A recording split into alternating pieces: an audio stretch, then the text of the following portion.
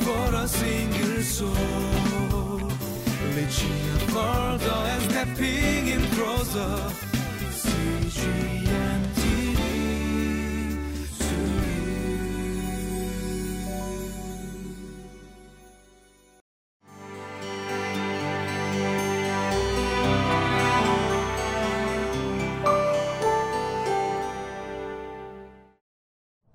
Hello, I'm John Smizer from Southern California, and it's good to be with you.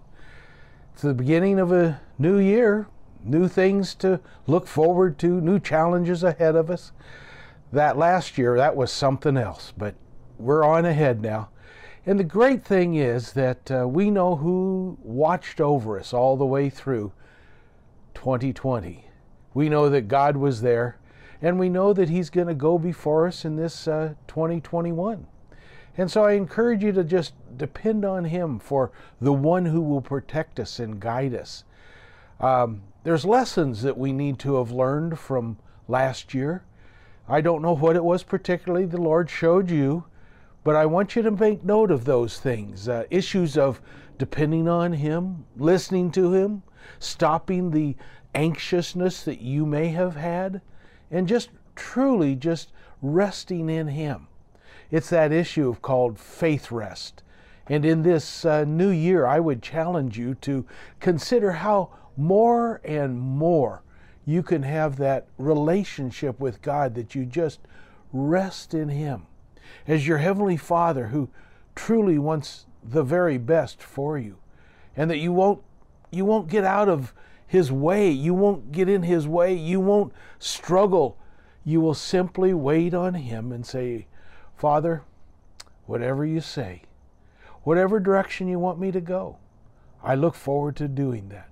That's my challenge to you this coming year, that truly He's the important one, the one you look to and depend upon, knowing that as He was faithful this past year and the years previously, that He's still going to be that one who you can depend on today, tomorrow, and this whole year.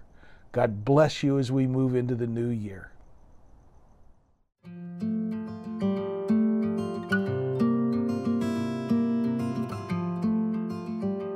Matthew chapter 2, verses 13 through 23. When they had gone, an angel of the Lord appeared to Joseph in a dream. "Get up," he said, "take the child and his mother and escape to Egypt. Stay there until I tell you, for Herod is going to search for the child to kill him." So he got up, took the child and his mother during the night, and left for Egypt, where he stayed until the death of Herod. And so was fulfilled what the Lord had said through the prophet, "Out of Egypt I called my son." When Herod realized that he had been outwitted by the Magi, he was furious, and he gave orders to kill all the boys in Bethlehem and its vicinity who were 2 years old and under, in accordance with the time he had learned from the Magi. Then what was said through the prophet Jeremiah was fulfilled. "A voice is heard in Ramah, weeping and great mourning, Rachel weeping for her children and refusing to be comforted, because they are no more." After Herod died, an angel of the Lord appeared in a dream to Joseph in Egypt and said, "Get up, take the child and his mother and go to the land of Israel, for those who were trying to take the child's life are dead." So he got up, took the child and his mother, and went to the land of Israel. But when he heard that Archelaus was reigning in Judea in place of his father Herod, he was afraid to go there. Having been warned in a dream, he withdrew to the district of Galilee, and he went and lived in a town called Nazareth. So was fulfilled what was said through the prophets, that he would be called a Nazarene. Here we are, January 15th, and we're looking at Matthew chapter 2, the final part of chapter 2, and in fact we've been brought right back into the Christmas story. You recall the Magi that came to see this King of the Jews, and they sought him and looked to see where he would be born. And they had come from Herod and who had told him it was in Bethlehem, and asked him to return and share with him so he could go and worship this king also. Devious ways of trying to accomplish Satan's business. He's a liar. And as the wise men came and brought their gifts of gold, frankincense, and myrrh, there was this child. And it was that they had visited, and we open up the story, and this portion of the story is like any great novel with an antagonist and a protagonist, and it was a host of characters, and we begin here at verse 13. When they had gone, that's the Magi, an angel of the Lord appeared to Joseph in a dream. "Get up," he said, "take the child and his mother and escape to Egypt. Stay there until I tell you, for Herod is going to search for the child to kill him." Boy, intrigue. It's all here.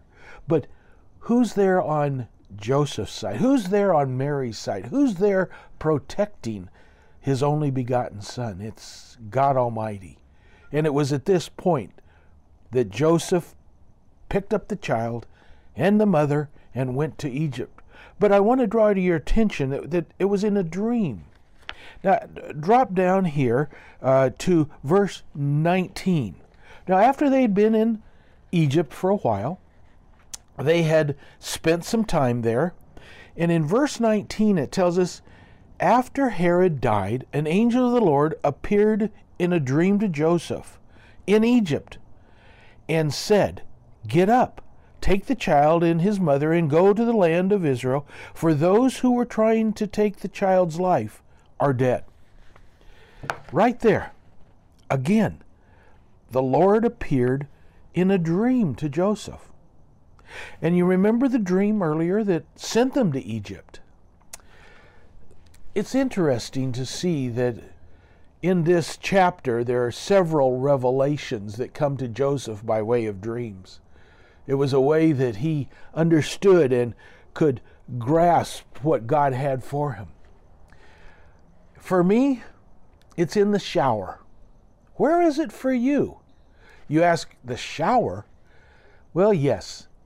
When I've been mulling over a question or struggling with an idea or thinking of a lesson or a message that doesn't quite come together, quite often it's in the shower that I have that realization or an epiphany or an idea that this is what God wants to do, wants to accomplish here, and wants the message to be shared. It's in the shower. So where is it for you that you listen to and you can hear God's challenge to you? Where do you hear His message? For Joseph, we're told here that it's in a dream, that he would hear God speaking to him to take the child and now to bring the child back. And for you and I, we need to learn a lesson that God is wanting to speak to us. But so often we get so busy, so caught up in everything that we don't realize that the Lord is speaking to us. We need to stop for a moment and we need to listen. This is a message out of this section that we can truly find. Now, it goes on here. There's a verse down here, verse 23. "And he went and lived in a town called Nazareth, so as to fulfill what was said through the prophets, that he would be called a Nazarene." Well, first of all, this Savior of the world, the King of the Jews, he was born in a manger. How lowly. How humble that is. Now, I don't know if you have a town near you or a community that is kind of the other side of the tracks, or might be called Beantown, or it might be called that lowly place. That's exactly what Nazareth was. Jesus didn't come with a pomp and circumstance of a declaration of ta-ta-da-da. No, he came as a man, just like you and me, just a person from a community, not so lifted up, but of humble state. But this, as it is in the song, one solitary life for 2,000 years has changed the course of history. Recognizing that it was in a lowly manger and it was in a humble Nazareth that he grew up, we'll see and continue to recognize how God is going to affect the world. Let's journey together this new year.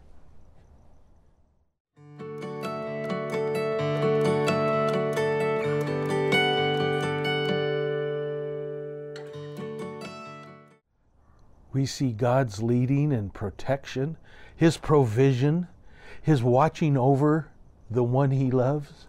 And in this way, we learn the lesson again and again that God is protecting you and I. This past year, we've seen His protection. We've known His covering of us. And in this distribution of the vaccine, we realize that He is really guiding. And today I want to encourage you to be able to trust in Him.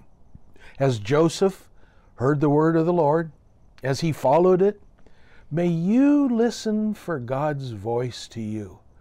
Whether it's in a dream, or it's in the shower, or wherever it might be for you, I want you to be aware that God is nudging you, bringing you along, guiding you, showing you the way. Lord God, I pray today that we would be people that would truly listen, that would be attentive to your voice. We thank you in every way that you have our best intentions, the best intention for our lives. Lord, today, you know the best plan in every way for each of our lives. So we ask, Father, that we would listen to you, that we would take time and stop all of the hustle and bustle. As Scripture says, be still, and know that you are God. To listen to your working in our lives, to listen to your direction, to see the places you would guide us. Father, for the joy of following you is what we will look forward to in this new year. Bless us, Father, in your precious name. Amen.